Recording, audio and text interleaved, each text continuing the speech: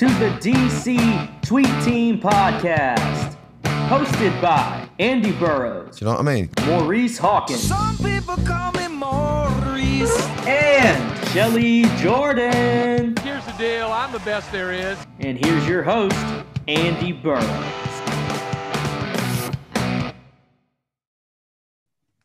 Welcome, everybody, to the DC Tweet Team Podcast. As always, I'm your host, Andy Burrows, and as always, I am joined by my two amazing co-hosts, Maurice Hawkins and Shelly Jordan. Maurice, happy Monday to you, sir.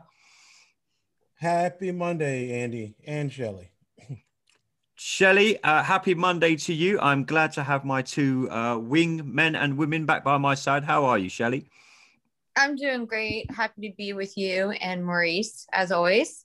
Yes, it's a pleasure to have you two back on the podcast today. Guys, we wanted to do something a little different today. So, we're talking off season all the time, and I thought we'd mix it up a little bit today. So I put a little questionnaire out to the guys and girls of Twitter and Facebook, Washington World. The top 5 likes and dislikes of the National Football League. Loads of people got in contact with me, so I thought we would jump straight into them and get your guys' opinions just on a few matters that they put to me this morning / this afternoon. Maurice, Chris J said to us one of his biggest dislikes was the lack of diversity in ownership in the NFL. What would you say? Would you say the NFL is getting the Washington are leading the way in that? What would your opinions be? Me and you have spoke about this quite a few months ago now when Jason Wright was first appointed. It's still a very important issue out within the NFL and within sports, I would say. Jay would like to, one of his dislikes, he says, is lack of diversity and ownership in the NFL. What do you think to that, Maurice? Is it still a big issue that the National Football League and sport generally has to cover? Yeah, I think it's definitely an issue, and the NFL definitely probably needs to take a hard look at how they can remedy that situation and, maybe cultivate some, minority potential owners to see if there's some interest in owning an NFL team. I know that a couple of years ago, I think the Williams sisters had ownership in the Miami Dolphins. And I mean, I think the key thing is, number one, identifying people that have the financial capacity to be an NFL owner. So it's not like, it's an opportunity where you can hire somebody based off their skills. I mean, this is definitely tied to financial capability and folks, communities of color who even have an interest in owning an NFL team.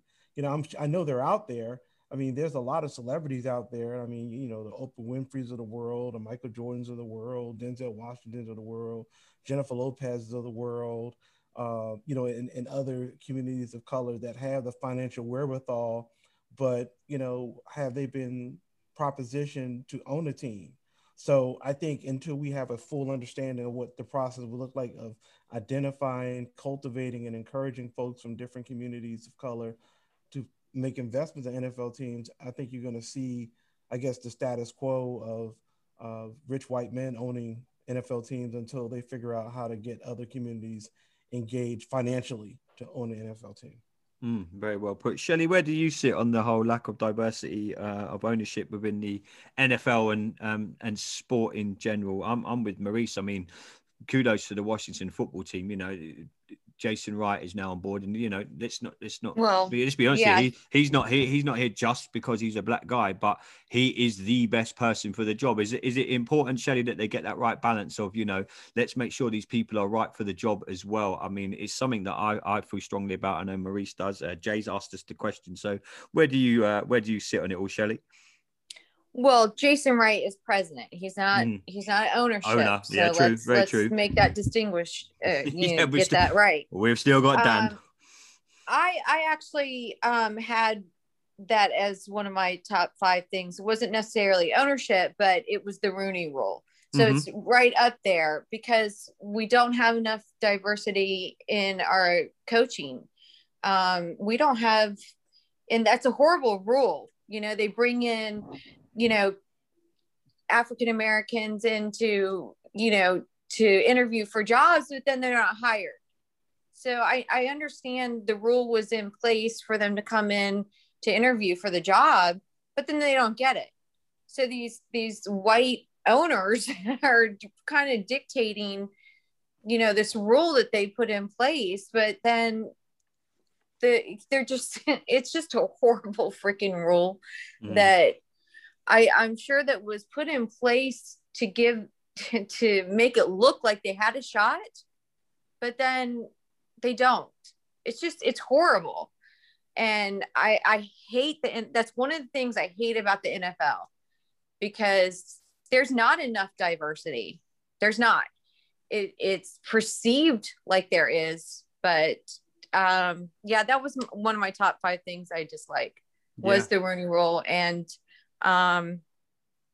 that's great that one of our listeners brought that up about. Chris is a good friend of mine. He contacts me quite a lot. Me and Chris talk about the podcast quite a lot. Yeah, I mean, I would love to. I mean, one of the rumors was Jay-Z. Remember, maybe buying us. I think, but LeBron James is a part ownership now of Liverpool Football Club over here in the UK. Really? Yeah, okay. He recently bought a big stake in. I'm sure it's Liverpool, I think, because obviously they're under American ownership. And there's a big thing over here, and I'm not digressing too much, but there's a big thing over here in the UK at the minute that our soccer clubs are getting too many American owners. There's a rumor that one of them come to a game just before the end of the season and had to ask which one his team was. He didn't even know which jersey his team were wearing. So there's a big whole debate going on over here in the UK at the minute about foreign ownership. I mean, there's not too much foreign ownership within the NFL, is there, Maurice? It's mainly rich, white, American guys at the minute, predominantly, I would say, isn't it? I mean, is that something that you're worried that could creep into the NFL? Foreign ownerships at the minute, like we have Chelsea Football Club are owned by a Russian. We have, a Russian. We have a lot of American ownerships. Look at just for argument's sake, look at the boxing that's going to be going on. The Anthony Joshua, they're taking that to Saudi Arabia. All because of the money. Maurice, is that something that worries you that could creep into the NFL? Is foreign owners taking over these franchises? Well, I think that with the exclusive fraternity that is the NFL, and I think there's maybe 2 women owners that I can think of, maybe 3. I think the wife of Lamar Hunt for the Kansas City Chiefs. I think the Virginia McCloskey with the Chicago Bears, and I know the former owner of the Rams, Georgia Fontieri, I think that's her name. She owned the team, so there's not a lot of women in that space. But I think, as far as your original question as it relates to foreign influence, that I think that the NFL owners will scrutinize who they would allow into that exclusive group of owners, and if a foreign investor group or a foreign person who's wealthy, I mean, he's going to have to dot his I's and cross his T's and so on and so forth. So I think part of the challenge at the ownership level, I think there's a reticence of really opening it up to making it a wild, wild west type of situation as far as who owns those teams and stuff like that. Because again, it's the individual power of each individual owner, but it's also the collective power of the National Football League and these owners. And, these folks develop personal relationships with one another. So they all take part in shepherding the league and moving in a direction that's advantageous for their individual franchise and the league as a whole. So if you're going to be a foreign investor, you would have to share those values with those owners, I would think, if you're going to get an NFL team. Yeah. Very well, it's literally like an exclusive white billionaires club. That's how it's perceived to me. Right. Yeah. I mean, I'm not trying to be that blunt, but it is. And they protect one another behind the shield. So I'm just sorry. Sorry, not sorry. Yeah, no, I mean, it's facts, right? So it's not. Yeah, you're not saying, Shelley. You're not saying anything that none of us, everyone knows it. One day, maybe it's a little too early to say that. Yeah. That probably is coming later on. Jobs down for the my boys, list, as we but say over here in the UK. Jobs for the Yeah. boys. yeah. Maurice J. Oh, one of his likes about the NFL, which I want to kind of segue on to my next point, is he likes the logos of the helmet. Now, that might sound insignificant, but with what Washington are going through at the minute, Maurice, I'll come to you with this first. How important is it that we have the right logo? I mean, what I mean by that is if you go through world sport, I'm wearing it now. I have a Redskins logo on my baseball cap. You look at the Chicago Bulls. Everyone knows the Chicago Bulls logo. The Miami Dolphins. Wherever you are in the world, you will know the Miami Dolphins. There's so many logos. Manchester United, Liverpool Football Club. How important, no matter what we're called, Maurice, how important that this symbol of our franchise that's going to last for hundreds of years, how important is it that the Washington football team get this right? I would argue that the logo is probably more important than the name. And the reason why I said that is because, again, you know, when I was invited to that podcast discussion with Jason Wright, I was emphatic about the logo, that it had to have a certain iconography to it that speaks to me on an emotional level, that's going to motivate me to want to wear that logo and support the team. I mean, and I told him, I said flat out, like, look, I love the Redskins logo. Like, I absolutely loved wearing it. Matter of fact, I would seek out merchandise that would have just, you know, the Native American head, you know, at the center of my hat or on my jackets or T-shirts or whatever, more so than just saying Redskins, because I just really was enamored with it. So we got to get that logo right. So the logo is very, very important because, again, like, you know, if I like, those logos are internationally recognizable, right? If I was to go to, you could drop me off in Beijing, China, and if I pulled up, you know, a Green Bay Packers G, somebody would recognize that. Or if I put up the blue star for the Dallas Cowboys, they would recognize that, or the Philadelphia Eagles logo, or a helmet with the wings on it, you know, or just a Cleveland Browns helmet. Like, if you put that out there, people are going to know what that means. So that's the bigger challenge for the Washington football team beyond just the name. Like, getting the name is easy compared to the logo design. Like, I mean, I look at, you know, when I go out to buy tennis shoes, I don't go out to buy tennis shoes. I'm going to get a new pair of Nikes. Or when I go to the store, I'm not buying a shirt. I'm going to get a Ralph Lauren shirt, you know, or women said, well, I'm going to get a Kate Spade bag, or I'm going to get a Gucci bag. I mean, you know, or a Coach bag, whatever, you know. So I'm going shopping with you, Maurice. Hey, man, right? You know, Yeah. Yeah, Shelley, we're having a little shopping trip when I'm over. I know. He knows his brand. Look at Maurice there. I'm getting a job at Maurice's car lot. Right. So I mean, even where I work at, you know, the Acura, the logo. So, you know, brands are important because the reason why brands are important, because it's not just like the design of it, but it's what does the value of those brands communicate.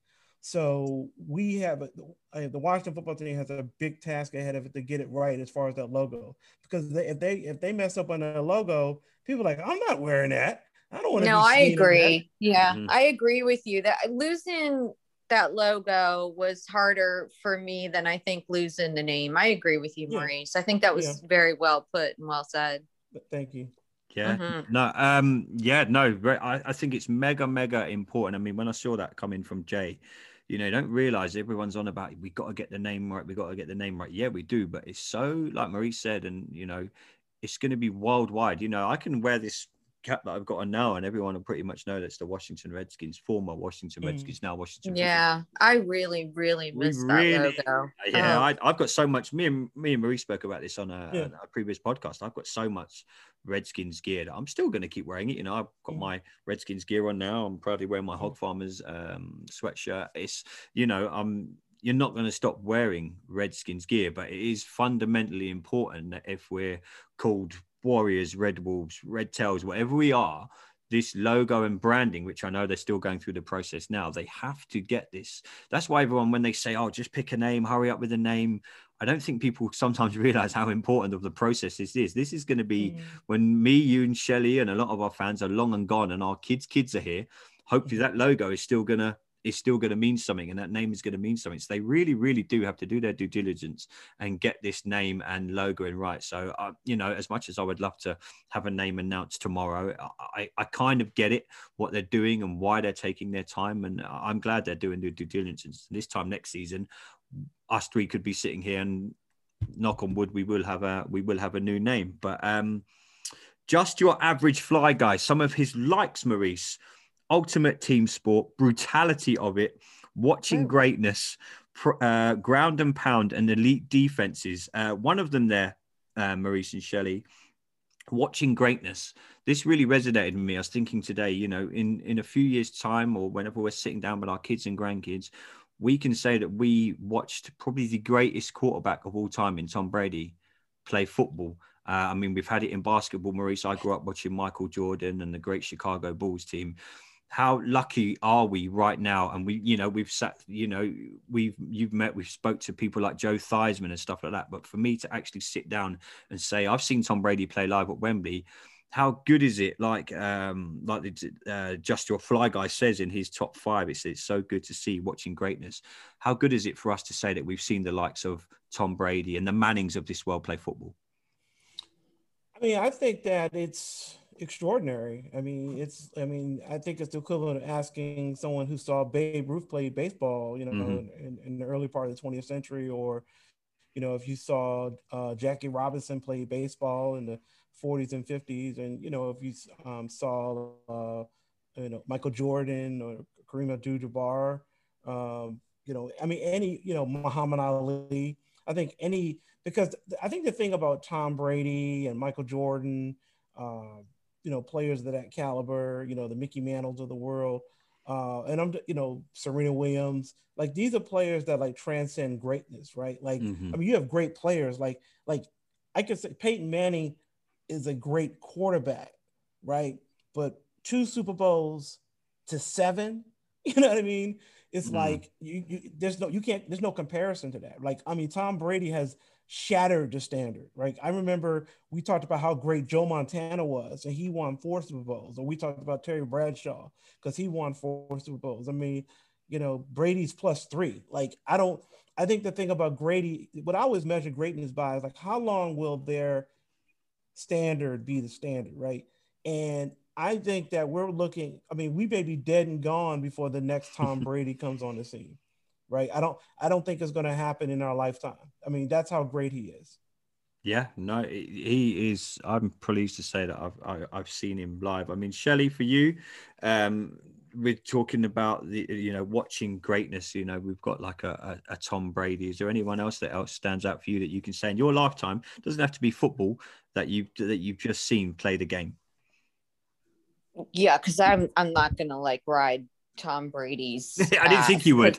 No, because I really feel like I hate Tom Brady, and I don't feel like I've watched greatness because I feel like the league's helped him out too much. I'm gonna be honest. And in the game that he played against us, I really feel like officiating was freaking ridiculous. Yeah, I do, and I feel like his line held us the whole freaking game. But it is what it is. If y'all want to say he's the greatest of all time, that's fine. But and I think he's a crybaby, but that's just me. But whatever, he can wave his rings around all he wants. But the greatest that I've seen, I personally am just proud that I've lived to see our 3 Super Bowls and all of our playoff runs. So that to me is what I'm happy to have lived and seen. So my team and what they've accomplished. So to me, and seeing all the players that have, the Art Monks, the Gary Clarks, Doug Williams, what he did, that to me is what I am happy that I've lived to see. So I don't care about Tom Brady. Fuck Tom Brady. So I honestly don't care. To me, it's my fandom for my team. Yeah. So yeah. No, I'm 100%. I'm just keeping it real. So No, I really don't care about Tom Brady. I mean, Maurice, what's the greatest moment you've had of being a Washington fan?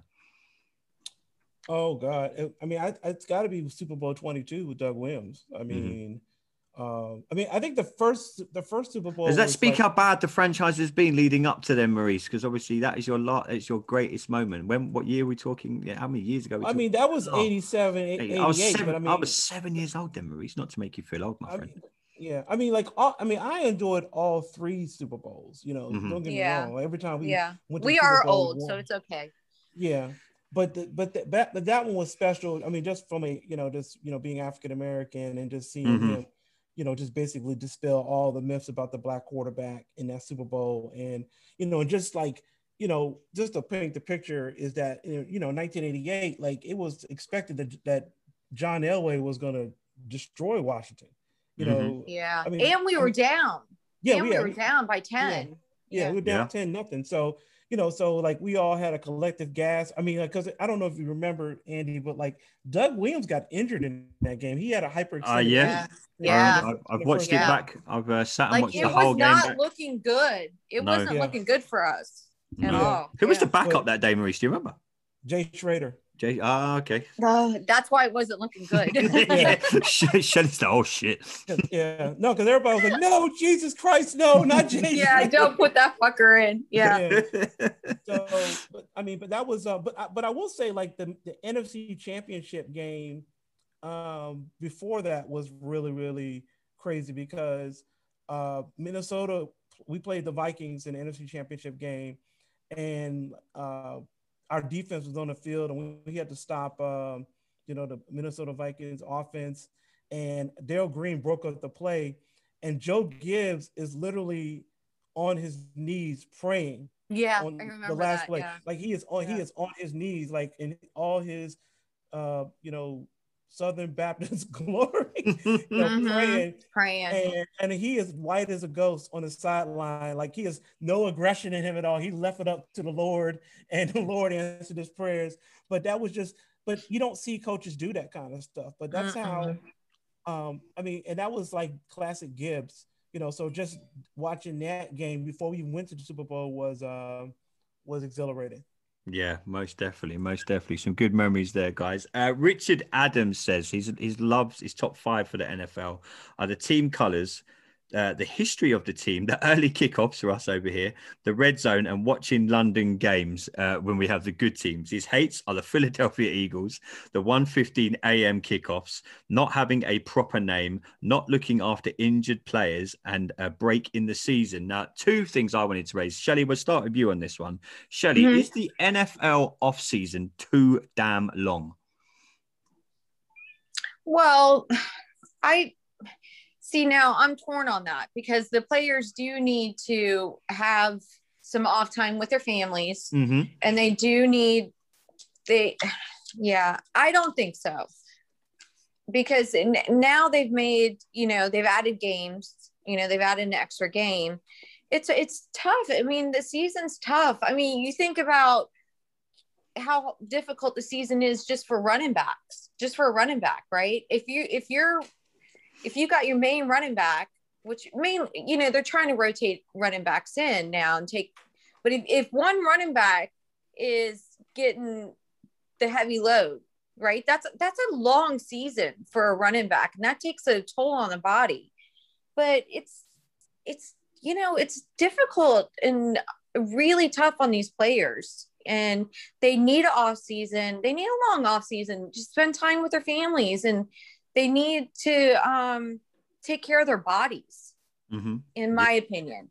So I know it's difficult for the fans. I get it. It's hard on all of us. We want more football. I get it. But, you got to try to look at it from their point of view. They need a life too. So that's just my point of view on it. Yeah. The other thing too, Andy, just to add on to Shelley's point, like the human body was not meant to play football, right? Right. When God made us, he didn't say, okay, now I want you to collide with one another at breakneck speed and then do it again. And then do it again.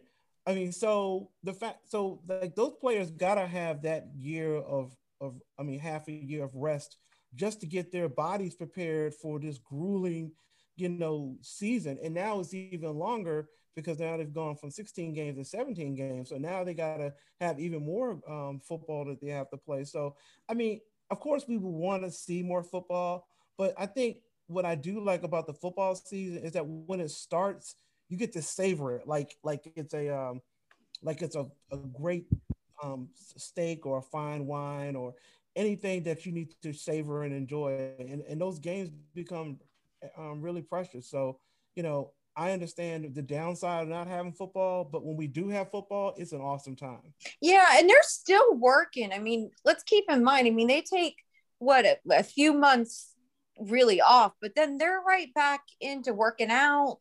They got to take care of their bodies, and then they get back into, camp.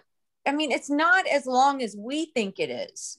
Yeah, we just see on the field, don't we? I mean, you've seen clips already on the Washington Twitter feed. Yeah, so it's really gym, not as long as it really is to them, if that makes sense, you know? So they get a little bit of family time really off, and then they're right back to work, really, I think, working out, getting back to, camp light, but they've really got to keep their bodies back in shape or they're going to get injured.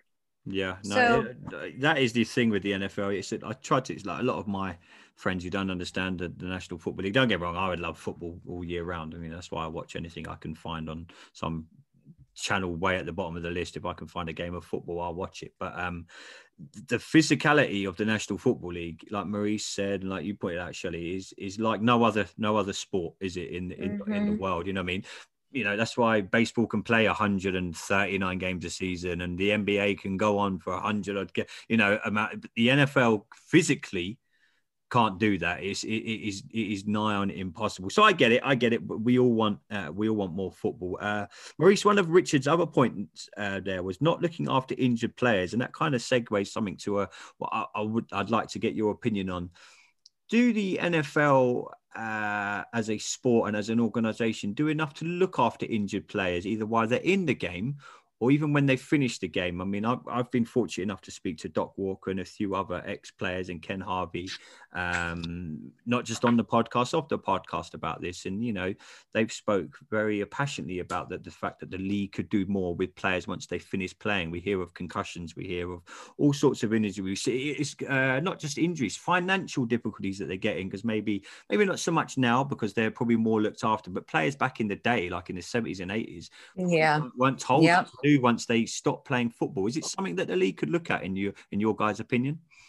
I think anything that the league can do to make the game safer, be more mindful of players when they're injured, innovations in sports medicine and technology, should be explored. But I think at the end of the day, it's a violent game. Players are going to get injured. Those injuries are going to impact those teams. Chances of winning and losing games, and then depending upon the severity of the injury, is going to put pressure on a player to get back on the field. So like, for example, if Patrick Mahomes gets a concussion in the AFC Championship, is that doctor on the sideline, is he going to be ready to pull him? He was rushed back for the Super Bowl, wasn't he? Right. So exactly. So allegedly. Yeah, allegedly. So, wink, wink, nod. So it's really like a fine line between player safety and the desire to win, right? And the ultimate consumer, and to make money, right? Yeah. And the ultimate consumer is the fans, right? Like I've said on several times that NFL fans have no patience to build a winning program. Like, they want to win now, So that's why, last season when with Coach Rivera, he understood that. And that's why he made the moves he made, as far as trying to win the NFC East, which he did, benching, and then ultimately getting rid of Dwayne Haskins, which he did, because he understood that winning accelerates that fan loyalty, and injuries always play into that dynamic as far as, do we really make the appropriate investment in getting the player healed, or are they healed just enough so they can play for this game? Because, some players at 70% is better than most players at 100%. Like Aaron Donald at 80% is better than like 90% of the defensive linemen in the NFL. So they'll take Aaron Donald at 75-80% if he can play. So that's so you're always going to have that dynamic with football. That's not going away anytime soon. And if you're really concerned about player safety, then we wouldn't have an NFL. Yeah, most definitely. David, can I add to that? Sorry, yes, Shelley. Sorry, my bad. Go on, Shelley. No, I'm sorry to interrupt, but I wanted to add to that. I had that on my list: is the mistreatment of retirees, and I think it's clear that the NFL knew a long time ago about. They were well aware of the harm that the players were facing, and so they agreed to pay. Ex-players, there was 18,000 ex-players, and they paid them $765 million. Okay. And so they had knowledge of the concussion issues. This was a while ago. Okay. And it's clear that they knew about it all, but they didn't have to release that information because of the settlement. But some of the players opted out of the settlement, and they're still suing the NFL. Mm-hmm. So that's some dirty shit. And it's all around money. It's all because the NFL was raking in this unimaginable money. Mm-hmm. And they didn't, and look what's happened. I mean, because of CTE, we've had players committing suicide, and it took a long ass time to implement those changes in the helmets. Right. Yeah. So that's mistreatment of players for a long time, Andy. Yes. And there's a lot of suffering that's happened, for these retirees and their families. And the money was not made. We didn't have those contracts back in the day. We didn't have these big, huge contracts back in the day. They didn't make the money like the players are nowadays. So yeah, that really pisses me off. That's one of the things I really hate about the NFL.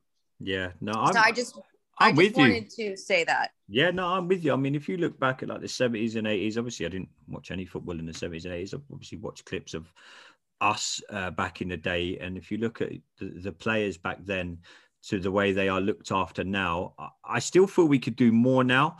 But I would like to think that when a Chase Young eventually retires, the amount of the hits that young man is going to take, hopefully throughout a long NFL career, you would like to think that once he leaves the game, he would be taken care of, and obviously more financially advised now.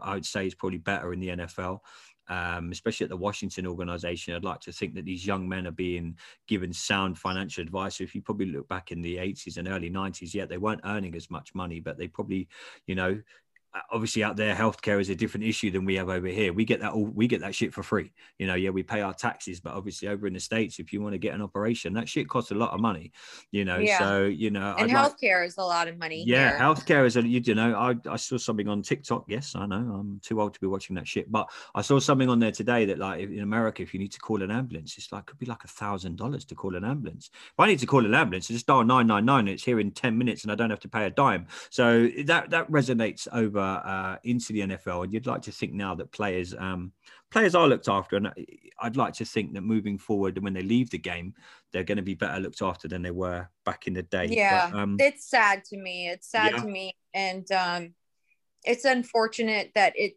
has happened the way that it did, and it all was revolved around money, and it's sad. It should have been, player safety first, all the way, but it wasn't. So that's one of the things I hate and dislike about the NFL. So David on the UK Washington Facebook group, I think both of you guys are on it. Some of his likes, the event of going to a game, the tailgating, fantasy football, appreciation for defense in the analysis you can find about position and plays, Yeah, he loves the red zone, being able to watch and score plays for your team isn't on, and big busted coverage. Maurice, just the event of the NFL. I mean, we're in the process of planning a big DC Tweet Team meetup for September. David says his number one is the event of going to a game and tailgating. Just explain for our UK listeners that might not understand just how big the tailgate is. I've been very fortunate enough to do tailgating in the States with you. A lot of our listeners have been over to the States, but then probably a lot of them haven't. A lot of them are coming over for the first time with me in September. How big a day is the NFL? I mean, going to an NFL day is an all-day experience. So, like, you have to get to the stadium early. So, I mean, and that's why tailgating is so important, because you want to get there early. You want to get set up. You want to get to your tailgate. You know, you got to cook your food or bring your food and, get your eat on and, get your drink on, whatever alcoholic beverage or non-alcoholic beverages you want to drink. There's non-alcoholic beverages, Maurice? I know there. What's this? I didn't know they existed. What is this you speak of, Maurice? Like, water and juice and sodas. Yes, you can that's a myth. Jeez, Maurice, I'm learning something new every day, Maurice. Yeah. No, but I think what the tailgate experience does at NFL games is that it really reinforces that sense of community and family and those bonds of friendship that are tied around supporting a team. So you just get like a different type of friend experience and fan experience at the games, because there's this shared camaraderie about supporting your team, or shared camaraderie rooting against the team that you're playing, and people wearing the same colors and and the traditions and everything like that. So you get all of that at a tailgate, attending a game. And like, I really prefer watching the games in person than watching them. I mean, I like watching them on TV, but watching a game on TV is like you're just watching a game. But when you go to a game, it's an event, and I mean, even down to doing little things like if you want to go to the NFL shop at FedEx Field or whatever stadium you go to, and you can get a commemorative game day pin to commemorate the game that you've gone to. It really reinforces that sense of experience, and that it's an event larger than life. And then you have marching bands and cheerleaders and alumni, media. I mean, it's just an overwhelming experience for the senses. Yeah, Shelley, are you of the same with Maurice? I've tried to explain to a few of my UK buddies who don't follow the NFL, but trying to explain to them how a day at FedEx it is an all-day event with the NFL, and a lot of people give me a lot of shit. Oh, you watch a game that lasts 60 minutes, it goes on 4 hours, blah blah blah blah. But there are a lot of my friends that are now getting it. And as soon as I say to them, like, look, it's an all-day event, and when I met up with Maurice, I think we were outside FedEx, Maurice, weren't we, at like 10:30 in the morning on that Sunday. Maurice was like, get here for 10:30. Andy, I'm like, wow, game doesn't start till 6. This is going to be amazing. It is just such an eventful day, isn't it, Shelley? Yeah, you really do have to the traffic getting there can be kind of a pain depending on how early you get there. But yeah, it brings people together. That was definitely on my list. As far as whether it's at FedEx, whatever stadium you're going to, just the camaraderie, like Maurice said, even if you just go to a sports bar and you're watching a game, just rivalries. I just love the NFL for just watching football games with people, even if you're having people over at your house, even. Yeah. Just bringing people together, even on Twitter, even if you're watching the game at your house and I can watch the game at my house and I'm still watching it with people on Twitter. So it brings people together. We have a community on Twitter and we're watching the game together live, and game day tweeting is one of the best things ever. Yeah, it is the best. But as far as at FedEx, I mean, I'm happy to be getting back to the games and I'm excited to see everybody, but it is an all day thing. Tailgating is the funnest part to me than actually going in the stadium and watching the game, because normally I don't have the best seats. But yeah, and it doesn't end after the game, does it, Maurice? We were out in the parking lot for about 4 hours drinking more beer. Maurice I thought we were going back to the hotel. Maurice is like, no, my friend's got a tailgate going on outside. I'm like, hang on a minute, this guy is on after the game. 4 hours later, I'm still sitting in the sunshine at FedEx with people handing me beers left, right, and center. I was like, this is but you're walking by and people's handing you food, beer, people you don't know. We're on the back of a pickup truck. Yeah, Maurice, were you on the back of the pickup truck going to the station? Do you remember that? Yeah. So Shelley, we were sitting outside FedEx, and I can't remember who it was. And we were like, "How are we getting back to the metro station?" Tim, he was like, "Just literally jump on the back of this pickup truck." We'd all had about God knows how many beers. I'm like, "Hang on a minute, we're just going to sit." There's loads of us. I'm talking probably about 8, 9 of us, chucked into the back of this pickup truck, Shelley. And this guy was like, "Yeah, I'll drive you down to the metro station." I was like, "This is incredible. This has never happened here." What we do in Fredericksburg all the time, jumping in back of pickup truck. I was just sitting in the back of this pickup truck, just quite drunk by then because I'd been drinking. Me and Maurice had probably been drinking. No, not you, Andy. No, a little bit tipsy, shall we say? But yeah, it was just part of the whole experience. I mean, it's such a good thing as an English guy going over to experience what you guys get to do every single I can't wait till September. We're gonna have a blast. We are gonna have a blast. Chris Plant, good listener to the podcast. Last few before we get on to some our next topics. He said he likes the sport itself. Game days are social events, which we've touched on. Fans generally not required to be separated in stadiums, and beers in seats. We have over here in the UK, our fans are segregated. So home supporters, visiting supporters are chucked in a corner, probably 2,000 or 3,000. You're not allowed to drink beer in your seat at football games. You can at rugby. What? Over at soccer games, you're not allowed to drink beer in your seat. You can go at halftime and get a beer, but you're not allowed them in your seats while watching the game. That is a big no-no over here. Chris's dislikes. They're probably afraid you all are going to fight all the time. Yeah, well, there is, unfortunately, there is still some of that element over here in UK soccer.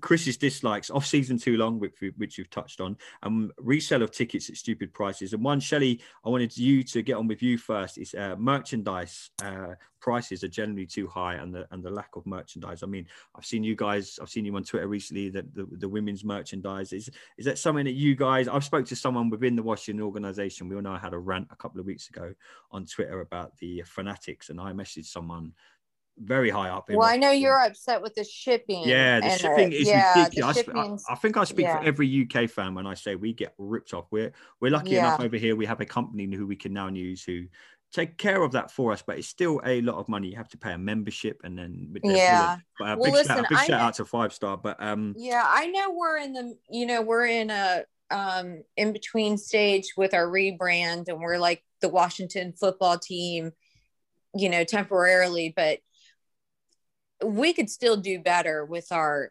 merchandise and marketing of it. It's horrendous what we're being offered. Mm-hmm. And especially on the female side, it's just horrendous. And I want better. We deserve better, especially for the prices that we're being charged. And I was really hoping to be chosen under, the fan ambassador for that particular category. Keith. I don't know what category Keith was chosen for. Probably the female one. I wanted fashion. Because I'm very, very passionate for this. I want our fans looking, we deserve swag. We deserve to walk around with pride. And I just really want, our logo and our team, fashion and merchandise to look really good. Mm-hmm. And we have some really good looking fans. Oh, awesome. Yeah, we do. And we deserve to have really good looking, fashion and merchandise to wear. So I really hope to hear from them, but I don't think I will. You will, Shelley. Okay. Positive thinking, my friend. Positive thinking. Yeah, but that's okay. I hope that I know somebody involved so I can kind of get a little bit of inside track information and where it's headed. Let's get on to Jason. Jason, I know you listen to this podcast. Just get Shelley Jason, in there. Come on. I just am very passionate about it. And so whatever happens, I just trust the process, and we'll pray on it. So trust the process. Trust the process. Maurice, you're a big swag guy, aren't you? Do you think the NFL rip fans off with swag? I know you've got a shed load of Washington Redskins gear. Do you think it is time that the NFL, like Shelley said earlier, it's all about the money? And I've said many a times, I think us UK guys get our pants pulled down and smacked royally on the arse when it comes to money and shipping. Yeah, they need to ease up on that. Yeah, you're a big swag guy, Maurice. Do you think that the Washington fans and the NFL fans are getting ripped off with merchandise? I mean, I don't feel like I'm getting ripped off, but that's just me. I mean, you get what you pay for, so I know like stuff probably could be less expensive and stuff like that, but I mean, I like to look official, when I'm wearing my gear. So like I like, officially licensed NFL gear. So I find the prices to be, respectable and everything like that. What? Some stuff I'm not Really? gonna buy. Yeah, but Yeah. I mean, the stuff that I buy, like I normally buy like jackets or long sleeve t-shirts and hats and stuff like that. So typically like those shirts are going to be in between $30 to $40. The hat's going to be between $30 to $35. So that's not something that really. See, I don't begrudge paying $30. It's when I have to pay £65 shipping. Yeah, see, that's the killer. That's the killer for you because of shipping it from the States overseas. To England. But I can assure our UK listeners, the Washington football team, especially, he probably won't mind if I mention it. I spoke to Jason Wright about it privately, and he said it is part of the rebranding process that they want to recognise fans all over the world, and especially like for us, and in could be, I know we have listeners in Spain and Germany. That is something he is looking, and his team are looking at doing, is sorting out the shipping to Europe. So I for one, Maurice, hope it gets out. Don't get me wrong, I'll be bringing an extra suitcase with me in September, and I'll be bringing back a bucket load of merchandise. There you go. But there you go. and I've got good friends like you guys out there. Last one here, guys, before we wrap up. Scott Hartley says on his top 5, meeting new people through platforms and podcasts, which we've covered. I think that's amazing. The razzmatazz of the game day, which we've got into, the draft. He loves the draft, the hard hits, the top catches, the sacks, the action is full on. How you can look at the Pacifics of plays and positions and coaching, the uniqueness. It's different, it's growing, but people still don't understand why we love the game and make it in the UK stand out. I relish 3 hours to switch off on time on Sunday. I mean, Scott, your top 5 there are pretty much my top 5. I love everything that you said there. The uniqueness of the NFL, the fact that I get to sit down on a Sunday, like Shirley and Marie said, live tweet, get to interact with what I class as my friends now, and the community that we've got in the podcast world and the Twitter world. I think that's amazing. Scott's 5 worst things he doesn't like about the NFL. Time differences, any late night games are a killer. I adhere to that. Merchandise cost, we've covered that. UK fan recognition isn't a thing most teams has. That's quite interesting, actually. I mean, I only see it from the Washington side of things. Maurice, Shelley, do you get a sense of, obviously you've got friends that aren't Washington fans. Are they as well internationally supported as the Washington football team? I think some fan bases are, but it seems like that there's more of a concerted effort to interface with our UK fans than maybe some other teams are. I mean, I'm not sure what their efforts are and everything like that, but I mean, I don't hear about, I don't hear from other UK fans saying that they have like access to their teams like Washington fans have to the team. Yeah, so, I'm not aware either. Yeah, one of the things I get still quite, even now, guys, I still get it, not as much as when I first started the podcast, is the classic line I get is, "Oh, I didn't know the NFL was popular in the UK." I'm like, where have you been? Wembley Stadium sells out 3 games with 80,000 people in the seats. You've got people like me. The podcast game in the UK is really strong. I listen to many a podcast that isn't revolving around Washington. It's just revolving around the UK fandom. And I've got a lot of friends. My good friend Stuart Love does many a podcast covering the NFL. So it really, really is the global game. But yeah, it always baffles me when people say, I knew it was popular over there. I had a friend that they were transferred over there to work in London. And so I knew, because she went to one of the London games. She's a big Chicago Bears fan, and she went to one of the games there. So I knew it was popular over there because it was very crowded.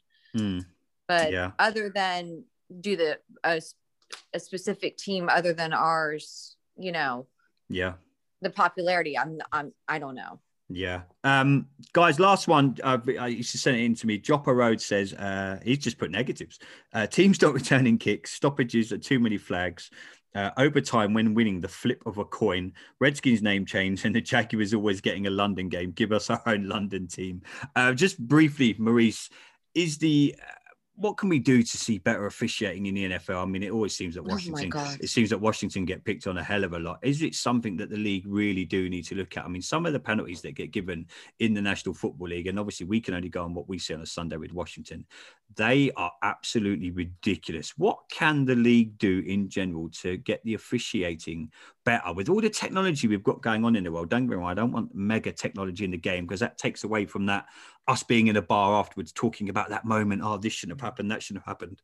What can the NFL do though to make the officiating better? I think that they need to hire officials who don't want to make themselves, household names with star attraction. Yeah, I mean, because again, like there are going to be penalties, and especially when your team is called for a penalty, you're never going to like it and everything. But I think that you need to think about, because here's the thing: you can call a holding penalty every down on somebody. Somebody's holding somebody, so it's so subjective when they make those calls. It's crazy. But again, it's also how egregious the hold is. So I think that, I don't know how you mitigate penalties in the NFL like that, because different referees have different values. One referee may let something go, another referee, no, I'm going to call it every time.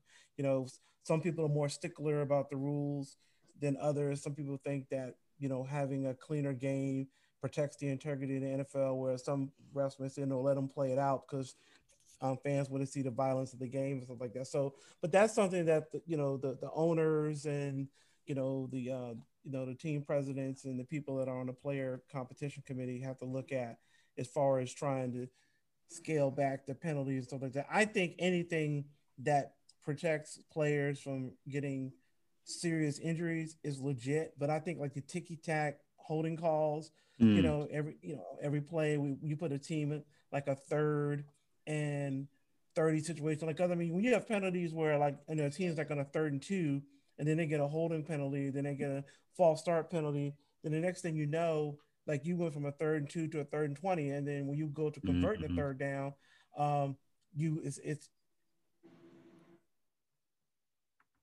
third down and you're off the field and you kick the team. So I think those situations you probably need a little bit more oversight from the league and everything like that. But I think the league is constantly trying to, improve the game, and improve referee play is definitely a critical part of seeing a cleaner, faster, more engaging product on the field.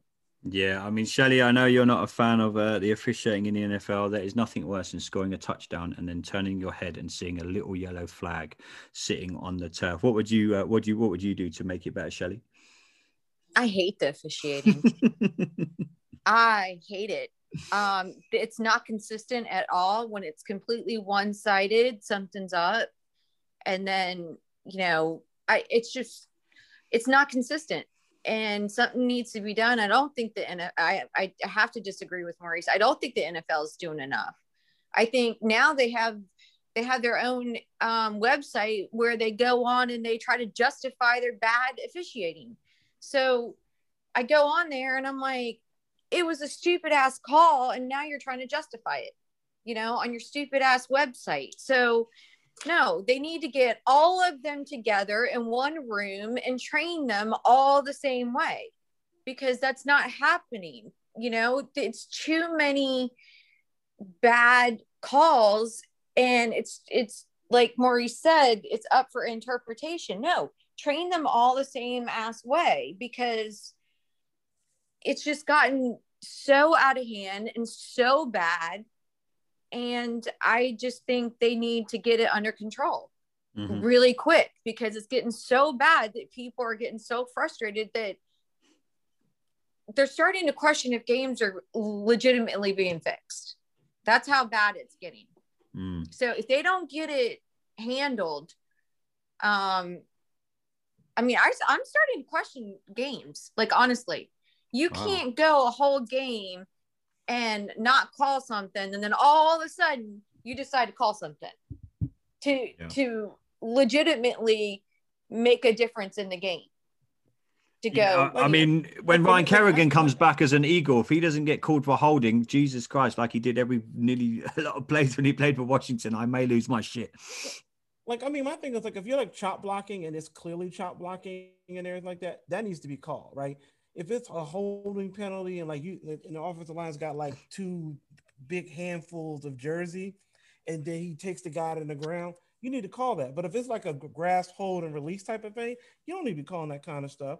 Because again, you know, these like I use the offensive line, defensive linemen, like these defensive linemen that are coming out, they're so fast and they're so strong.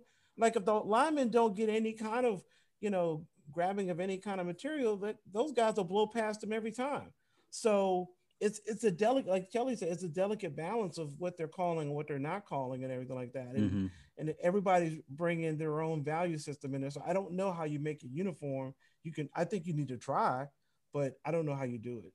Yeah, I think they need to get everybody in one freaking room and train them together, because this shit is not right. I mean, something's really fundamentally broken in the officiating crews to me, because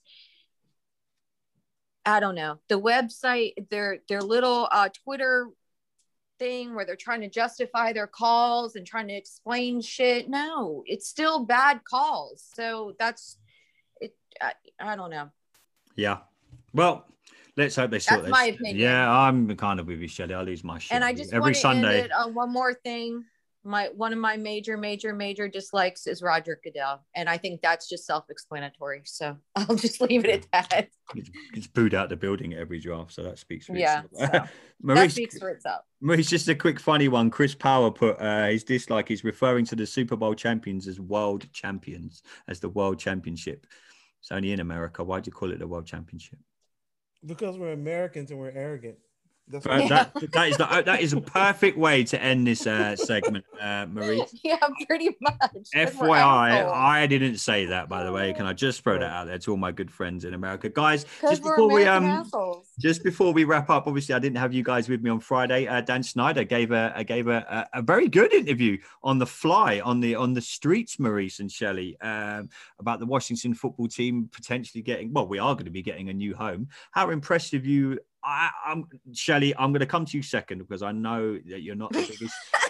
As soon as this question's coming out of my mouth, I'm thinking, oh shit, I should just go to Maurice first.